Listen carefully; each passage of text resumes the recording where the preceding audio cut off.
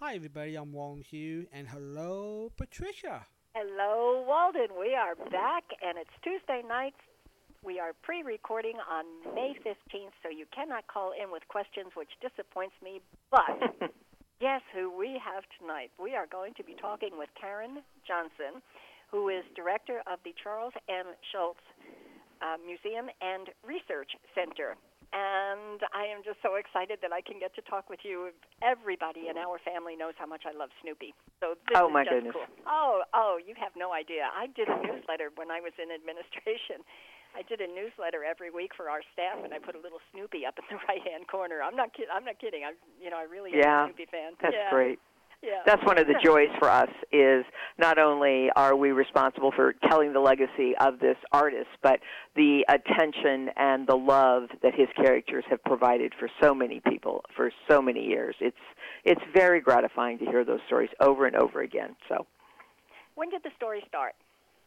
with him, you mean Yes. when he was born? He was born in St. Paul, Minnesota in 1922, and he was an only child, and he loved cartooning from the time he could remember. He always wanted to be a cartoonist. He was a very good athlete, and he would tell you there was one summer where he thought he might want to be a professional golfer, and he was caddying, but that quickly went away, and he went back to his drawing. So he was a young man that was determined to be a cartoonist all his life. I'm sorry, go ahead. No, that's it. That's fine. Yeah. Did he have an influence in his life? That's such an unusual, it's an unusual profession to look forward to for a child. Well, I think when you think about the way we describe it, in the 1920s and 30s and 40s, the funny papers, as they were called then, were really our cultural common denominator, that, people were waiting to see what was going to happen in Prince Valiant. What's going to happen with Dick Tracy this time? What's going to happen with, one of the World War II ones. So the whole world waited for the Sunday funny papers. And, everybody that you met in the 20s and 30s, very much like in the 60s or 70s, people wanted to be rock stars, people wanted to be cartoonists, because they were the communicators of culture at that time, light culture. Mm-hmm. So I think it was a phenomenon of his time as well.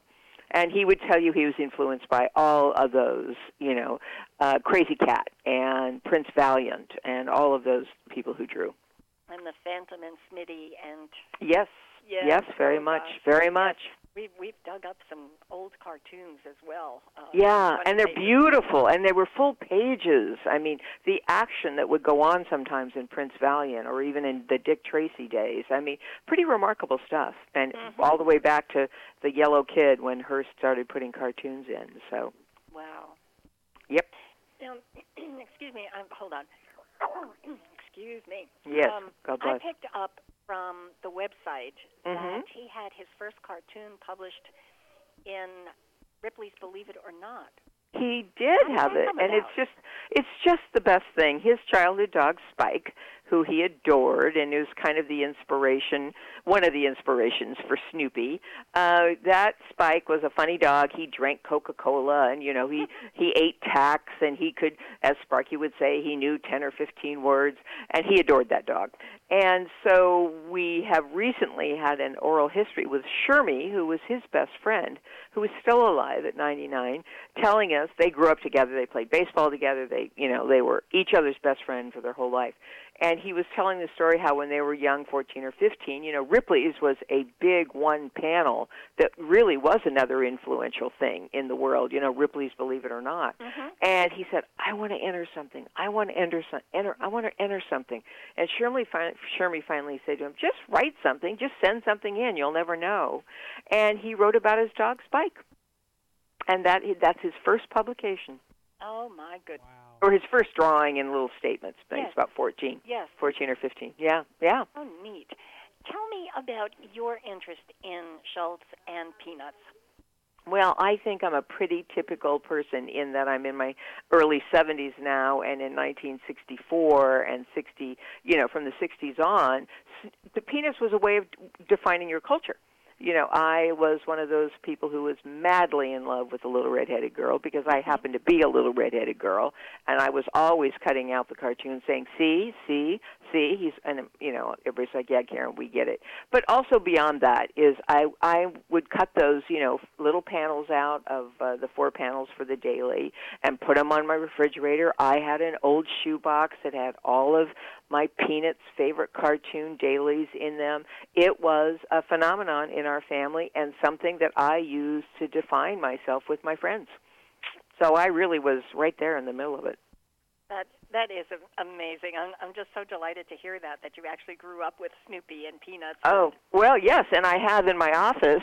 I brought it in and I was showing Mrs. Schultz. I was a camp counselor in the 60s, and I brought in my book that I have all where my notes are, and there's an old, worn-out little 5x7 card that has Linus saying, there's nothing more burdensome than potential, and I have the original Happiness is a Warm Puppy first edition.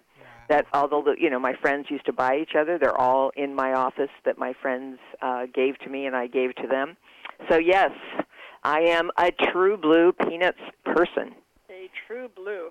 Before we get into the characters of Peanuts, could you tell me the evolution of the museum and research center, and then we'll hop on to Charles Schultz and Snoopy. Right.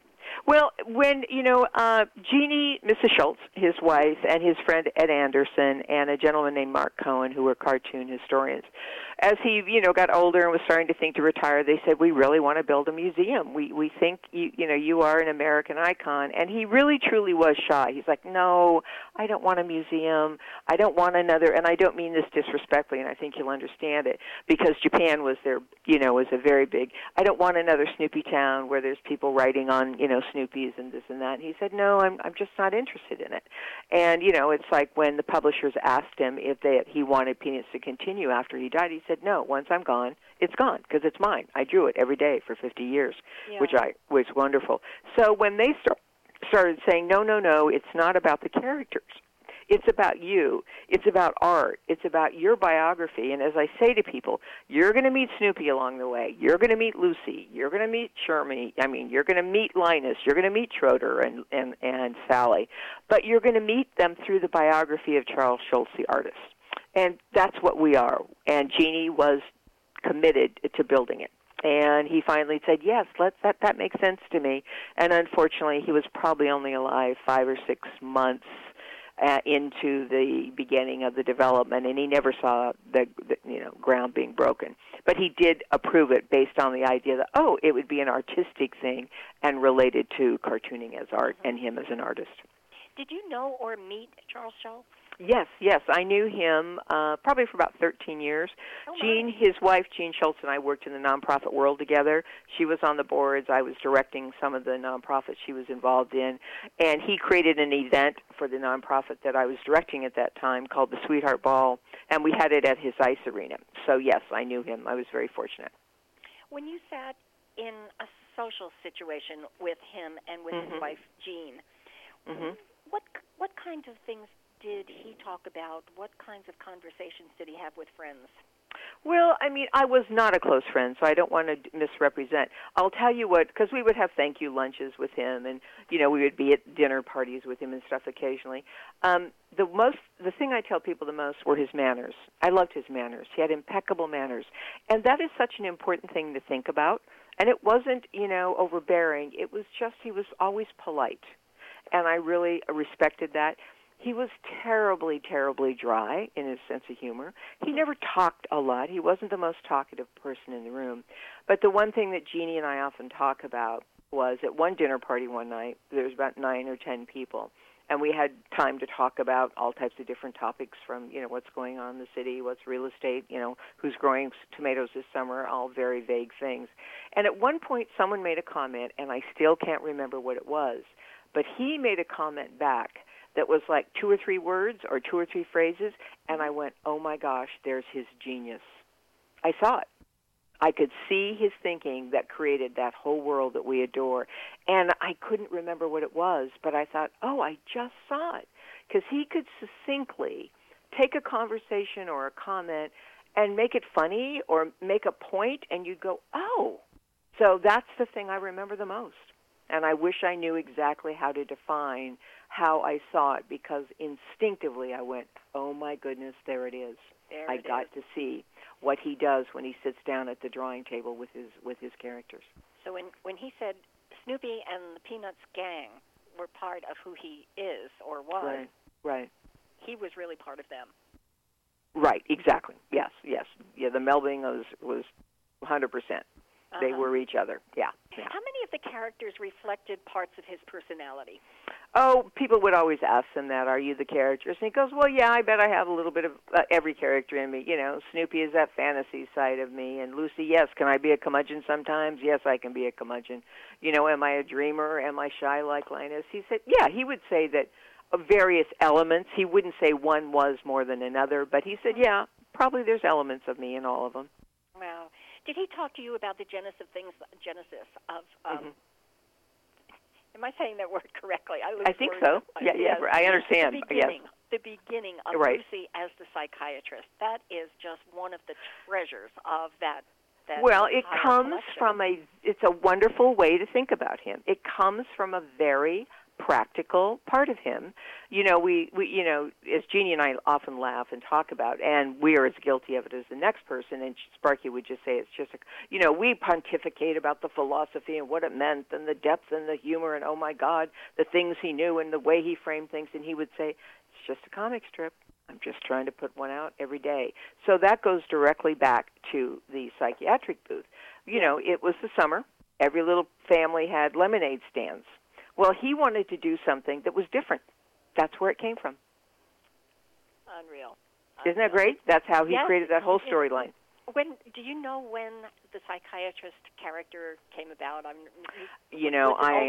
Lucy? I am the wrong person to talk to, and I'm kind of embarrassed. I can tell you about our budget numbers and what our insurance costs are, but the curator and the archivist are the ones who know the detail on that. I really don't know. I don't want to even be disrespectful and say it had to be the early 60s. I'm not sure. But I do know why, because he saw the lemonade stands, and he goes, I wonder what I could do, and created the booth. That is really great. Isn't that great? You were growing up, you said the little red-headed girl or the red-haired girl. I guess it's the red-headed girl. That's the way I remember the description. Right. She appealed to you so much. What about her and the characters around that particular figure made you smile so much? Oh, well, I mean, it's pretty simple. I'm a little 13-year-old with red hair and freckles, and, they're never the pretties, the cuties. And the fact that this most famous cartoon character on any particular Sunday during the day is sitting on a little, a bench in the middle of the lunch area saying, I wish the little red-headed girl would come and talk to me. I remember the first time going, oh, that's so wonderful. It was that simple. And, he was in love with a woman named Donna Wall, who was a redhead, so that comes from his life as well. Oh, my goodness. She turned him down.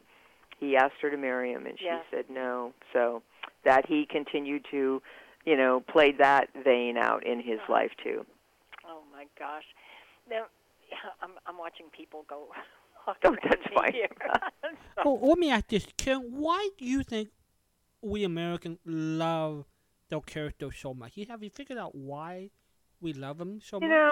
I think we all see ourselves in him. I cannot tell you how many times during a day my brother was Linus. He always had a blanket. Or, Snoopy. Everybody can say, my dog was like that. My cat was like that. You know what? Every dog I had was like that. I think we see ourselves. I think it's that simplistic and that universal.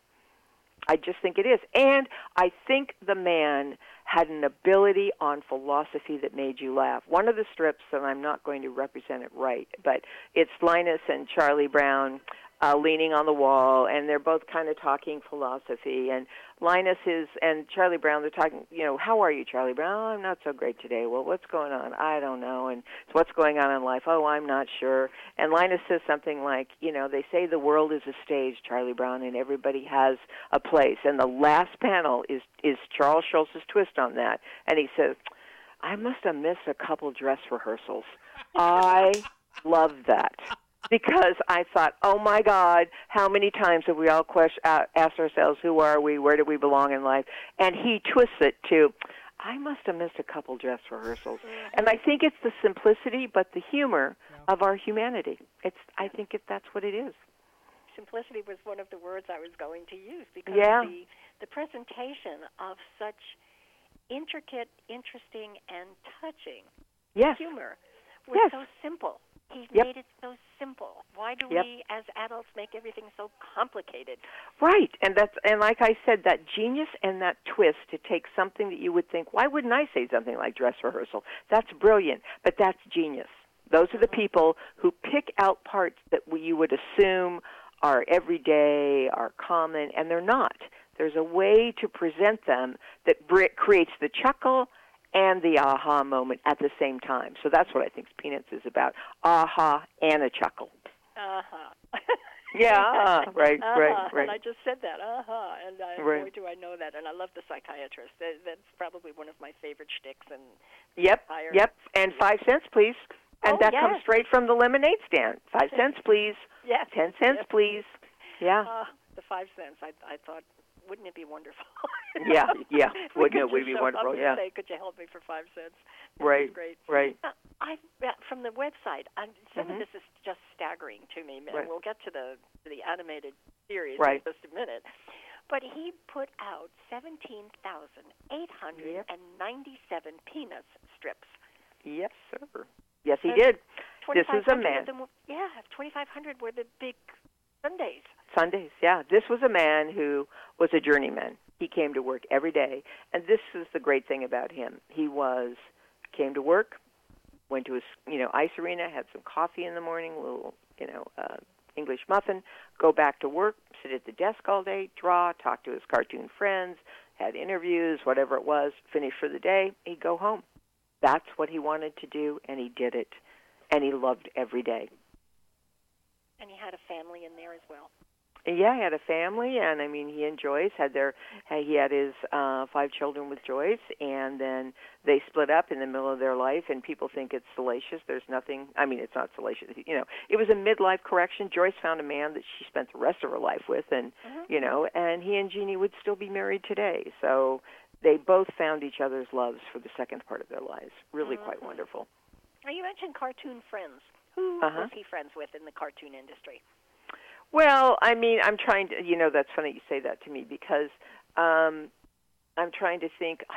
I'm embarrassed to tell you I can't remember the names.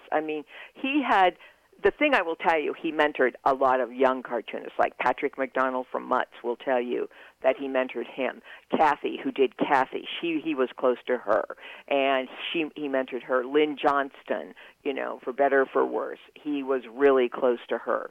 He was close to Rob Armstrong, one of the first young black hip cartoonists. He was close to Maury Turner, who was the first black cartoonist who got his wee folks in the paper. So he was always there to be with people. Very, very interesting. And the gentleman who does Pearls Before Swine, which is quite cynical but is probably one of the most popular strips in the world, was a young man who lived in this area. He was a lawyer, and he came into the ice arena one day some 25 years ago and said to him, Mr. Schultz, could I talk to you and show you my cartoons? So he, and Stefan ended up working in his studio for a period of time and now is this, world-famous cartoonist himself. So I would say, those were the people that he surrounded himself. Kathy and Lynn were very important to him, and, I think that's it. That's interesting to me that he was so open to so many people, especially ones who were trying to cultivate a name for themselves in the industry, and he was so shy at the same time. He was, absolutely. I think he, but I would say to you that he did grow into his fame somewhat. He got it, but he didn't ever flaunt it because all he wanted to be was a cartoonist. And, he loved talking about cartoons. It's like, this is my favorite thing to do. And he would talk to young people about, have you thought about this? Have you thought about that? Or keep trying, keep working on it. That's when he was happiest. Well, I'm awfully happy that he was there and did so many things. They're I just know. Joyful. Walden, every time there's an event like Christmas, Walden sends me one of the volumes that are in print. So I have a collection of Snoopy, which is just such a joy for me. Right. And they're up there on the shelf with all their special wrappings on great. To protect great. them. But, just plucking one off the shelf and letting the pages fall open themselves. Each panel in and of itself is an entire story. Yep. So joyful. So joyful. Yep. Well, and I would say when we were talking about his friends, Lee Mendelsohn and Bill Melendez were his good friends. You know, those are the three gentlemen that created most of all of the great animation, films and stuff. So those were really his peers and colleagues that he really, really, really liked the most and had fun working with. And really had common interests, apparently. Common interests, yeah, very much so. Yes. 45. This just blew me away one night when, oh gosh, do you remember, Walden? It was at least a year ago. I looked up and said, "You're not going to believe how many television specials there were." Yeah, I know. Yeah, I know. Right. 10, 45. And all, as a kid, I bought all the record albums at Kmart. I mean, right. It was, and I still have these things 40 some odd years later. I mean, the Christmas story was a simple way to get the Christian message over. Right. It's just a wonderful thing. Well, and once again, I take it back to him being authentic. Authentic is so important in life. When Lee Mendelsohn, the story of how the Charlie Brown Christmas came about is Lee Mendelsohn was out there, selling, and doing everything. And the Coca-Cola executives called him and said, we'd like to see if you could do a Christmas special. And he said, okay, I'll call Sparky. That's the name he went by. And he said he called Sparky, and he tells the story to this day. He's quite older now, but he's still got that zest. And he called him, he says, "Sparky, I think I sold a Christmas special to Coca-Cola." And he said, "Well, what is that?" He goes, "I don't know. We're going to write it this weekend." And he said, "Okay, well, you better get up here and better call Bill and get Bill up there." So we have pictures of these wonderful three young men, probably in their late 30s or 40s, writing the Christmas special. And he made very clear that he wanted it to be that it had to have children's voices. It had to be in the snow because that's how he grew up. It had to have unique music, and I'll tell you about that in a minute. And it had to have that passage of Linus giving his speech because that's how he grew up in the Midwest. Christmas started at the church when that particular passage was read by a child. And he wasn't making a statement, it's the only way to think about Christmas, but it's what his Christmas was. And, he didn't judge it if you didn't like it or you did, but that's what Christmas was in St. Paul for him. And then the music, Lee Mendelsohn was, kind of working back and forth in his brain, unique music, where am I going to find it? He lived in Palo Alto, so he would leave and come over. He said he was coming over the Golden Gate Bridge, and he heard Vince Guaraldi, who at that time, was Cast Your Fate to the Winds, and he said, "Oh, my God, he's a jazz pianist. I'm going to call him." And that's how it started. They brought in Vince Guaraldi to do the soundtrack, and Sparky said, it's got to have kids' voices, got to have that particular message from the Bible, and it's got to have snow. Isn't that great? Roll them all together, yeah. Yeah. Tell Karren how many times we hear the Snoopy soundtracks at Christmas time.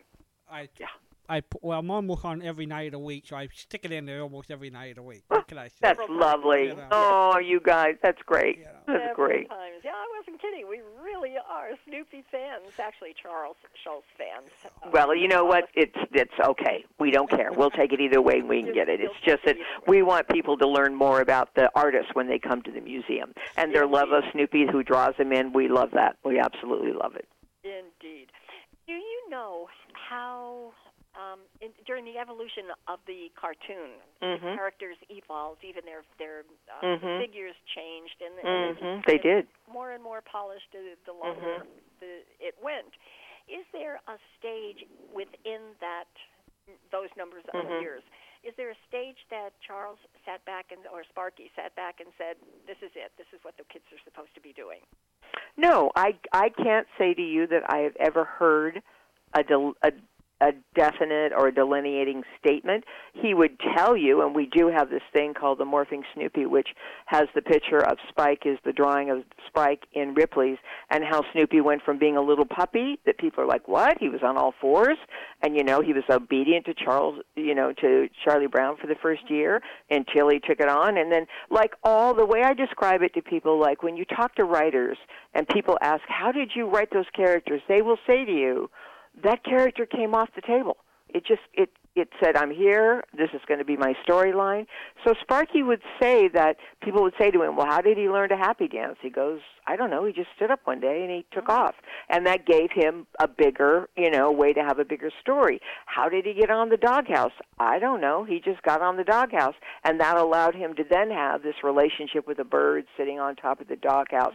So for him, I think most artists would say it was a natural evolution of these things evolving on their own.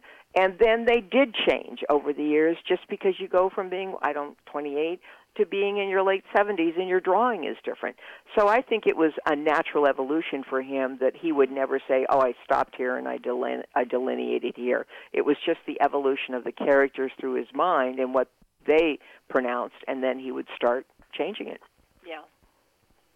It's like Woodstock. He would say, people want to know how Woodstock evolved. Well, he wanted Snoopy to hang around with some birds, so he drew some birds, and they were all in clusters for a while, and that was kind of a funny thing. And then he would say, because we were talking about this last week, and then one day, one bird just kind of got up front, and then his hair was a little wilder. And then all of a sudden, it's 1969, and all you hear about is Woodstock, and he said, so I named the bird Woodstock, and he became his friend. And that's as simple as it was. Yes. Yes, and I love that. I wondered about the name Woodstock and whether or not it had an attachment to the New York. Well, once again, he was so practical. He goes, yes, it was named after Woodstock. It was 1969. Woodstock was every other word, Yes, it was. Yes, right. It was. And Snoopy is the only one who can understand Woodstock. I know, but they're such good friends. It just is working out for them. They are. It is just so cute with the little dots and the little... Yep, a little chirp, chirp, chirp, chirp, chirp. Yes, the chirp, chirp lines. Yes, the chirp, chirp lines. Yep. Indeed. You talked about the music a bit ago, and there has been more than one person involved in creating the music for the specials, and I assume for the 4 movies as well. Is that correct? Yes, off and on, and I'm going to be very honest with you and tell you I don't really know the detail of all of that, other than Vince Guaraldi and, then what NBC created. But yes, there have been many, many, many groups of people involved. And yet the sound never deviates. The music does, of course, but the wah-wah for the adults and the jazz feel to it all the way through. There's just something, it's more like a continuum than going from person to person. It is a continuum because I think, once again, he was very clear. There are certain elements that are functionally part of the design that never changes. The different music, the children's voices, you don't hear the adults, and then, as I said, in relationship to Christmas, it had to have snow and it had to have that particular passage. Yeah. Wow. I would like to know more about the museum. You have got classes and camps, youth groups, birthday parties, group tours. Tell me about what, if I showed up at your door, what am I going to see in the museum? Well, it's a gorgeous museum, and it's huge. For us, it's about 33,000 square feet. And it is built on the environment where Mr. Schultz lived and worked. His ice arena that he built, his beloved ice arena that he built in '69, is across the street. His big gift shop that he eventually built when there were so many people wanting, gifts and products and stuff, it's called the Snoopy Gift and Gallery. That's also across the street on the other side of the ice arena. And then across from us in a big field, his actual studio is in the back. So the first thing to know is the museum was built on the property that he loved. And all day long, this is the property that he walked. He'd walk back and forth from the studio to the ice arena to the gift shop. So it's here where he worked for 35 years when he lived in Santa Rosa, California. And the most important thing, as I said to you at the beginning of the interview, our intention is to tell the story of Charles Schultz, the artist. And Mrs. Schultz was very clear that she wanted it to be a warm and intimate environment, as if they were walking into their living room, so it's not a 100,000 square foot thing, and that we are telling the story of how he influenced the world and how the world influenced him. And in our one main gallery that changes every 6 months, we've done everything from Snoopy and NASA when Apollo 10 was the dress rehearsal to the moon, and they named the capsule, Snoopy, and they named the module. The module was Charlie Brown, and Snoopy was a capsule. We had Gene Cernan, we had Tom Stafford come and talk about how much that cultural part meant to us. When Title IX, when we talked about how that changed for women in sports, a lot of people didn't know that he was invested in that, and that he helped Billie Jean King and Peggy Fleming and a lot of women athletes. When we were dealing with Beethoven and Schroeder, we did a whole thing, a beautiful exhibit on Beethoven and Schroeder and Schultz's Schroeder as it related to the Beethoven Society. So that's been fabulous. We are right now have up something called Mud Pies and Jelly Beans. Mud Pies and Jelly Beans. That was the story of food and peanuts, and Mr. Schultz likes and Snoopy's love of chocolate chip cookies, and you don't eat coconut. And right now we have up what we call My Favorite Peanuts, which is where the family is talking about their favorite peanuts, his children and Jeannie. And then there's another back gallery, which Jeannie calls the heart of the museum for her, because she wanted the museum built so people could actually see his art. And what people don't know is the daily strips are, about 4.5 inches by 18 inches. And he draws big. And not just this little, 1 inch by 4 inch, which is in the newspaper. So in the back gallery, it's our strip rotation gallery that every 3 months, because it's paper, we pull it out and we have themes to it. Right now it's the language of Peanuts, and so you're going to see the and the yelling and this and that, which, comes out in Good Grief and all of those. And then upstairs we have an archives, which is the Archives and Research Center that she built, which is really kind of wonderful because normally museums will just have an art collection, which is his strips, but she knew that the corporate side of his life and his personal life and all those artifacts were all going to add to any exhibit we put together. So that's where, as I said, you scholars who are writing about the influence of cartooning, how he influenced the culture, or how much the gospel was involved in this or that, people will come and do research in their PhDs, and then people who are writing books for commercial things will come and do research. Then we have an education room where children can come in with their parents on the weekends and draw and do the zoetropes. And then upstairs also is the biographical gallery that's permanent, where you can see the story of the boy from St. Paul, and how he loved to golf and how he loved to, play ice hockey since he could walk, and the fact that he wanted to be a cartoonist, and his dad was a barber, and his mom loved her only child. We talk about his World War II years. And then there's a back gallery that we call it's just our little gallery upstairs where we augment things. Like when we had the presidential election, it was called Mr. Schultz Goes to Washington, and it was all the correspondence that he has had with presidents, both Republican and Democratic, throughout his career. So upstairs in the small gallery, we put Snoopy Presents the White House Dogs. And so we had all the story of all the dogs that have lived in the White House. And it's very poignant for me, being now in my 70s, that when, we got to have Fala's, Roosevelt's dog's collar. And I mean, my grandmother used to talk about Fala all the time, and I thought, oh my goodness, here we are with Fala's collar and Roosevelt's tags for Fala. So you get a really warm story about Schultz, how he influenced the world. You get to see his art. You get to see other anecdotal things as they relate to, the history and sociology. It's the 50th year of Franklin, the creation of Franklin, very important. People of color will tell you it was the first time they saw themselves in a comic strip, and we just finished showing that. So you're going to get humor, you're going to get a real appreciation of him and who he was as a man, and then seeing the art, which is fabulous. It is. That's just the perfect word for it. It's one of a kind, and the word unique, people toss it around, but really, as one of a kind, it is unique. Yep. You talked a minute ago about Jeannie and the 5 children gathering and picking some of their favorite characters. Right. Do you recall what they were?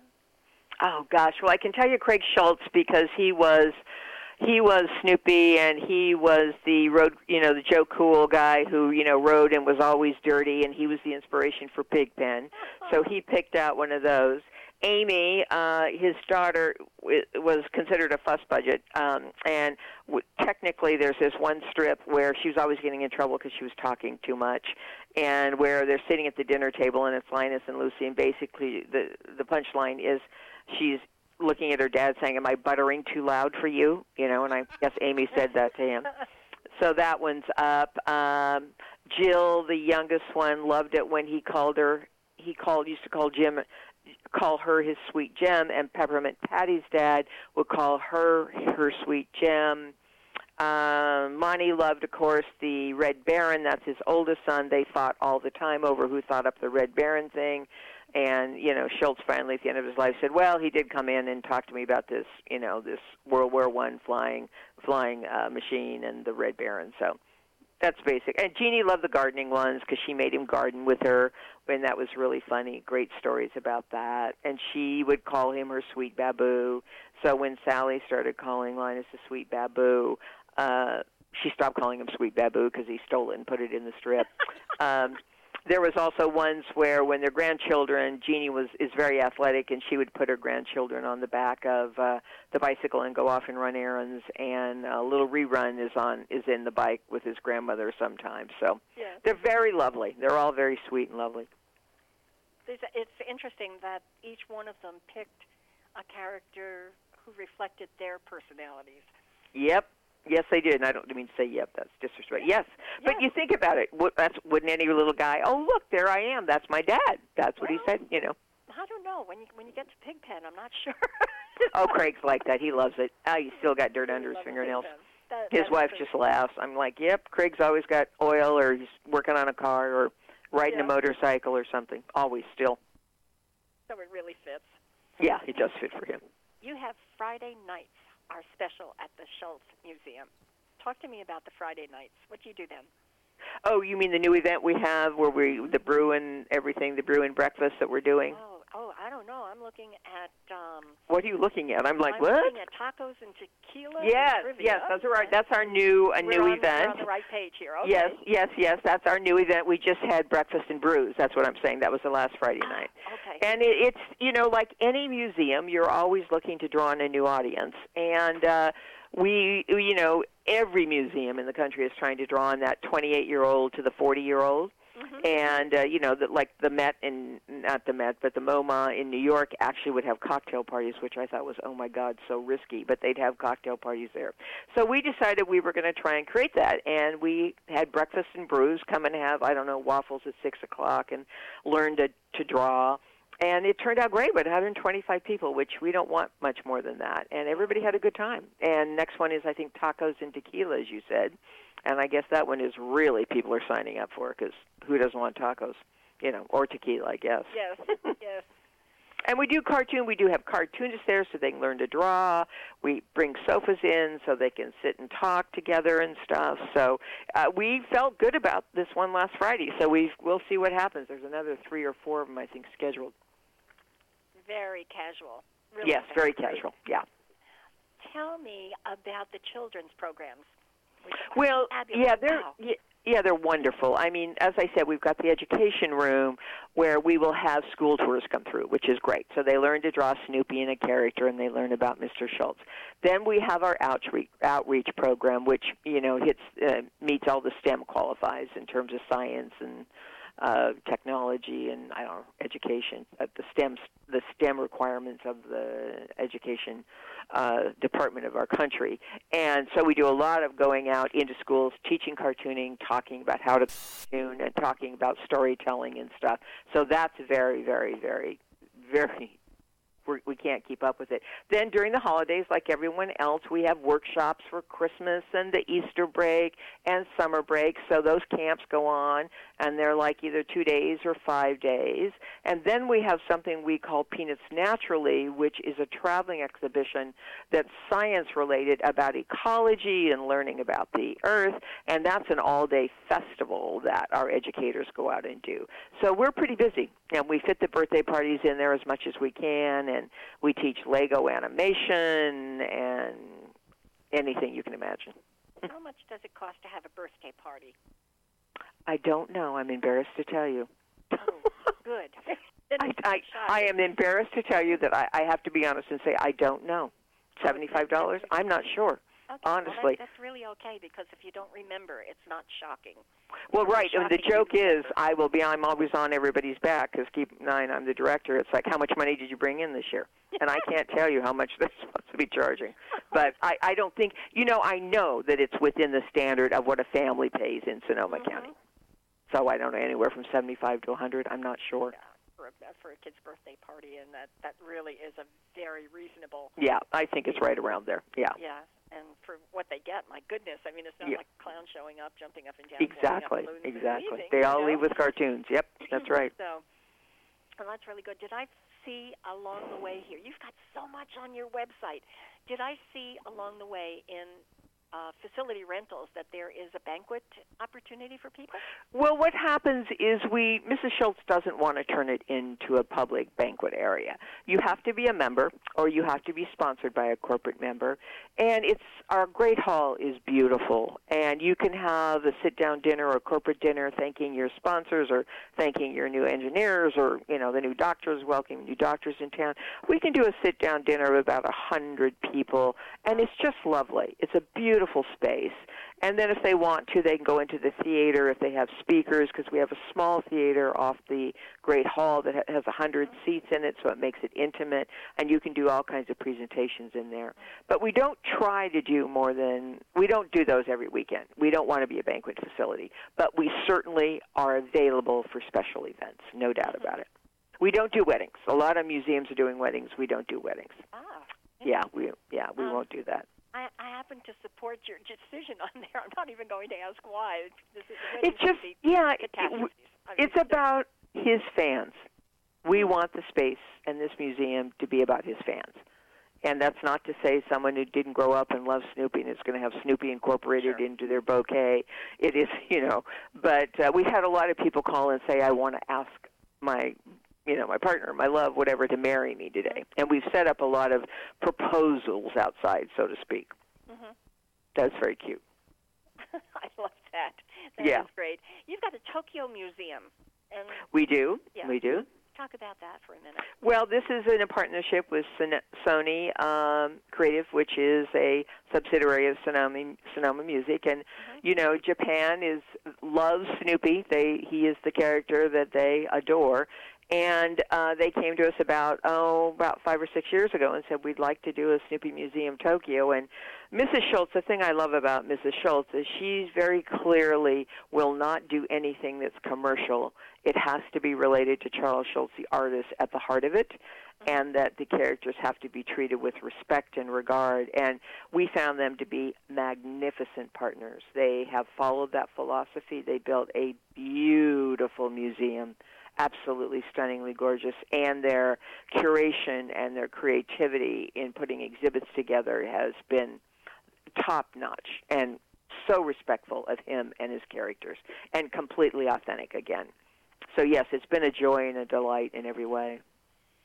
That, considering there's an entire ocean and culture and language that separates the two museums, it's remarkable that they stayed with the spirit of what you and he wanted to establish. Yeah, it is. It has been joyous because it is so tastefully done. And the products are beautifully created, but it has been tastefully done at the scale that's important for Mrs. Schultz, which is very important because she is very aware of scale. And when I say scale, people can go overboard about everything. We don't go overboard. We stay true to him. His authenticity created these characters, which, yes, created a language for our culture that all of us adore. But it's to scale, and that's lovely. I have one more question, and then I'm Sure. going to ask you what I should have asked. Oh, no, please. You have traveling exhibits. Yes, we do. Oh, do tell me. Well, we started those about 10 years ago. The curator and the collection manager and I were talking about how do we get the message out to Middle America. and we didn't want to charge a lot of money, and they were reproductions, so that was easy to do. So we kind of, put our toe in the water and said, let's send out reproductions and have them be at an affordable price. So Butte, Montana, or some little town in South Carolina who has, 20,000 people, and they're next to a city that has 100,000, they could put it in their local regional museum, because we know this is something that people define themselves by. And it's a generational define. Grandpa wants to take his grandchildren. An aunt wants to take her cousin. A brother wants to take his sister so they can remember these memories. So we started very small, and they were very successful. And then we got called from Japan to try and do a big exhibition in Japan. So we did that first before we built the museum. And it was so beautifully curated. And they had 383,000 people in 8 weeks. It was just unbelievable. And so then we came back home, and we thought, okay, we're ready to send out, some more. We sent out Peanuts Naturally, because we had that in our main gallery, and realized ecology and science and how we save the world was important. So that went out as our next big one. We've just sent out, and then we sent out baseball to the Louisville Slugger Museum. So that one's been traveling. And we just sent out Pigskins and Peanuts, all about football. And then Heartbreak was wonderful, because that came out of another exhibit about, love and all of the little redheaded girl and Lucy, and everybody loves someone who doesn't love them, and unrequited love. And that did quite well. And that went to the Clinton's presidential library. So we are very successful, and we feel very grateful and indebted to people that, once again, it's the love that they have felt through their life and their family that brings them to these regional areas to see this great little exhibition of a slice of their life. So you have a whole new group of people who are being introduced to Snoopy. Correct. That's right. Their kids and saying, this is the Snoopy I grew up with. That's right. That's what we hope for. Just a quickie about the Clinton Library. Mm-hmm. Is former President Clinton a Snoopy fan? Well, ironically that you would say that. We have a very sweet story about that.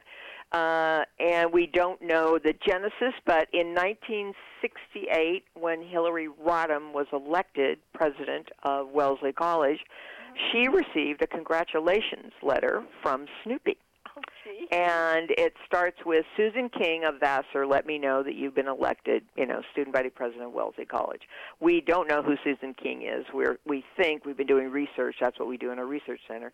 We think it might be some New York executive who was working with Sparky on Christmas, Charlie Brown Christmas, and it might be one of their nieces. We just don't know. But Snoopy does say, Susan King of Vassar told me that you were elected student body president. And for all of us who know, she was at one of the Seven Sisters, and they were all women colleges, so there's not a big deal that a woman's elected student body president at Wellesley, Yeah. But anyway, she was elected, and Snoopy basically says, congratulations, I hope you do a good job, and he always signs his letters with his paw, of course. When Mr. Schultz got sick in 98 and 99, President Clinton and Mrs. Clinton were in the White House, and she wrote a letter to Mrs. Schultz saying, I think he had passed, I don't want to misrepresent this, saying, I want to send you a copy of something that I have had with me for the last 40 years of my life and how much he meant to me. So she's the one who actually sent us a copy of that letter. And then when the president wrote to Mrs. Schultz, said, I want you to know Hillary has had that letter in every office she's ever been in. It was been in the governor's office. It was in the White House. It's in Chappaquiddick now. So the fact is, this wonderful relationship to this man who someone said, oh, you should send a note to this girl who really likes Snoopy, and she just was elected to Wellesley College. Isn't that sweet? Yes, that really is a sweet story. Genuine and sweet. Just that simple. I have one personal story, and then I'm going to ask you what I should have asked. Okay. About 3 years ago, my sister bought me a Snoopy doll for Christmas. Uh-huh. And it stands about, I guess at least 20 inches tall. Oh, my goodness. And I have him in my car as my co-pilot. I strap him into his seatbelt, and he's my co-pilot. And you can drive in those fast lanes, because there's two of you. That's true. Right? I never thought of that. What a great idea. But that's a California thing. We're always looking for ways to get in the fast lane. And I think in a couple of other places as well. I didn't. Yeah, exactly. But the people in the toll booths love him. Yeah, that's great. That's darling. That's a cute story. I love that. Them fine. What do people ask you that I should have asked you? Oh, that's funny. Sometimes people say, did he always know he was going to be a cartoonist? He always knew he was going to be a cartoonist from the time he was 13. I think at times people will get very specific about the character they love, you know, and they will ask a question, well, did Schroeder really do this? Or why would Linus have done that? So it's more specific to each individual who has a relationship to a character, which I love. You know, or that they read into something that they see. And that's okay. That's okay, you know. But it's more of that, the specifics of what that particular character meant to any individual. People will ask about World War II, because he was a World War II vet, and, you know, and what that life experience was like for him, and it meant a lot to him. And it, like I think any man, unfortunately, who goes to war for their country, he said it really shaped him. You know, he went from being a boy to a man. Yeah. Interesting. One of the things we, besides Snoopy and Winnie the Pooh, we do talk a lot about World War II because we are focused on old-time radio. Right, and the height of old-time radio, the really premium shows started to emerge in the early 1940s. Right. So, you know, having 1940 touches in here is really quite special to me and to Walden and to Howard. Well, he was a man of that generation, and he was proud. Very proud. He didn't see war because his mother had passed away right after he went through basic training, and the battalion that he was to ship out with, he had to stay back by 2 or 3 weeks because he had to deal with his mom's death. And then, coincidentally, he never made it to Normandy because that particular platoon did, but he was more on, and I don't want to be disrespectful because I don't know service that much, he was kind of more on the cleanup crew. He would go through Germany and France and help out and what's happened and, you know, clean up areas and stuff. He was right behind the war, so to speak. And so he didn't see any action particularly, but he had such regard for all of his peers who did. And what they all did as young men, all men of all nations did to save our world, and they really did. He was devoted to that the rest of his life. That's why he loved Carl Malden, Malden the cartoonist, and it defined him. Well, as people say, I say to people, this is how serious it was for him. On his tombstone, it says, Sergeant Charles Schultz. Wow. Yeah. That's a bit of information. It doesn't say Charles Schultz, cartoonist, Charles Monroe. It says Staff Sergeant Charles Schultz, because that's what he loved. And actually, we were just talking about all of his awards and his Sharpshooter Award, and he had an opportunity to talk to Colin Powell about it at one time, and they both talked about how they liked their Sharpshooter badge the most for whatever reason. And I can't tell you what that means, but the war and his serving and service meant the world to him. He had regard and respect for veterans the rest of his life because he was one, and he also knew that he did not see the worst of what could be, you know. I should have interjected this along the way, and I get so interested in conversations. We have been talking with Karren Johnson, who is the director of the Charles M. Schultz Museum and Research Center out in California. That's right. You've got Walden out in California and a whole bunch of our listeners, too. But I'm here in Florida. I'm holding down the East Coast. Okay, good. I have just about run out of questions. Is there something you would like to share with people, like membership? You have membership? Well, we do have memberships, but I would say to people, yes, for all of you who remember Peanuts through a character or a storyline, come visit the museum and learn more about the artist, and it will absolutely enrich your love for Peanuts. Wonderful. And you do have a website that I've been talking about. It's Schultz Museum, SCHULZ Museum.org. And you will have a great time up there. I mean, it's going absolutely. To be we can guarantee it. And you can go across the street and have lunch at the Warm Puppy and ice skate. Oh, wonderful. It's right across the street. And a wonderful gift shop. Don't forget, I always get Patricia something from the gift shop. Oh, all right. That's right. Yeah, they would be very upset with me not to mention Snoopy's Gifting Gallery. You're absolutely right. And stuff like that there. This has been fabulous. Karren, I am just so thankful that we had an opportunity to talk with you. Well, thank you, and I'm so glad, Walden, we got it all straight out. I am I was worried. I was like, oh, my gosh, I need to be at home, but no, I can. Okay, so it all worked out well for all of us. Perfect, Karren. Well, I hope we can do this again someday. Sure. You are a delight, Karren. Thank you. All right. Thank you, guys. Thank you so very much. Have a great evening. Take care. Bye-bye. Bye-bye. Let me call you right back, Patricia. Okay.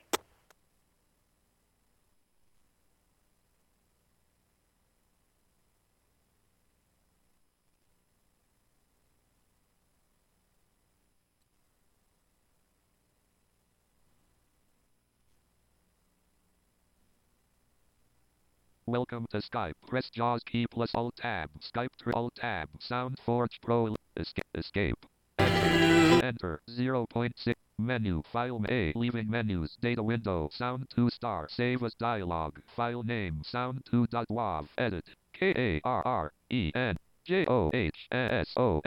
INTERVIE. WITA. PATRICIA. 5-1. 5-18.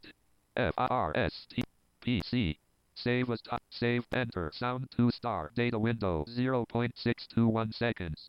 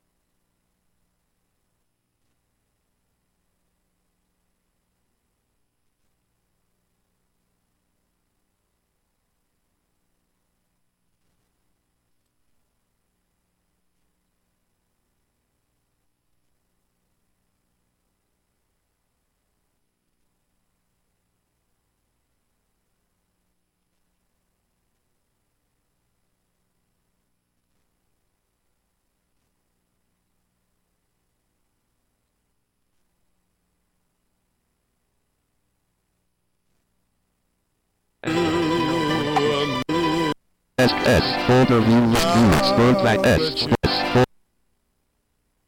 28 57.9 1 minute 1 minutes 20.1 minute Listening to the ocean.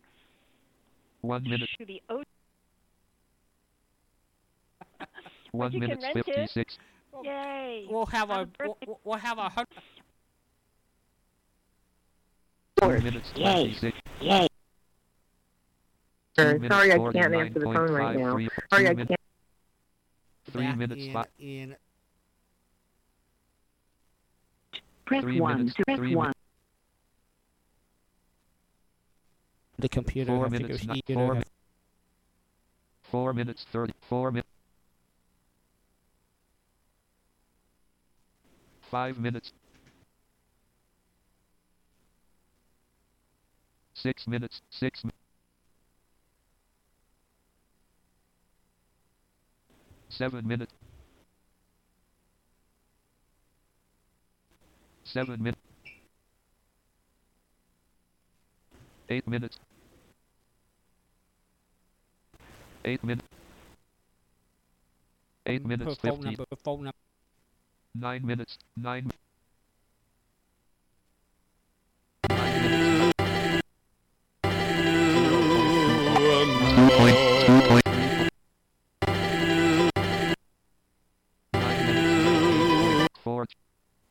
9 minutes 14.991 seconds. 9 minutes 15.749 seconds. 9 minutes 15.749 seconds. Enter. 9 minutes. Control Shift Delete. 0. Enter. Alt page escape. Alt tab. Sound forge. 0.000 seconds.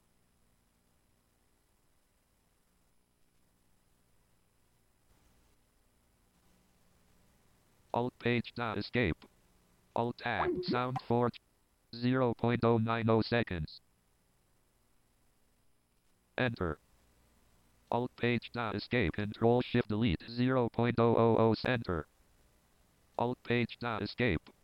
Alt tab. Sound forge. 0.000 seconds. Alt tab. Skype trademark. Alt tab. Skype trademark. Alt tab. Sound Forge Pro 11.0. Skype. Joe Webb is online. Sound for Alt tab. Skype. Alt tab. Skype. Alt tab. Spotify. Alt tab. Register. Alt tab. Replay. Alt tab. MP. Alt tab. Sound Forge Pro 11.0. Data window. Karren Johnson interview with put enter. Alt page escape. Alt tab. Sound Forge 0. Alt page escape. Alt page escape. Alt tab. Sound Forge 0.352 seconds. Escape.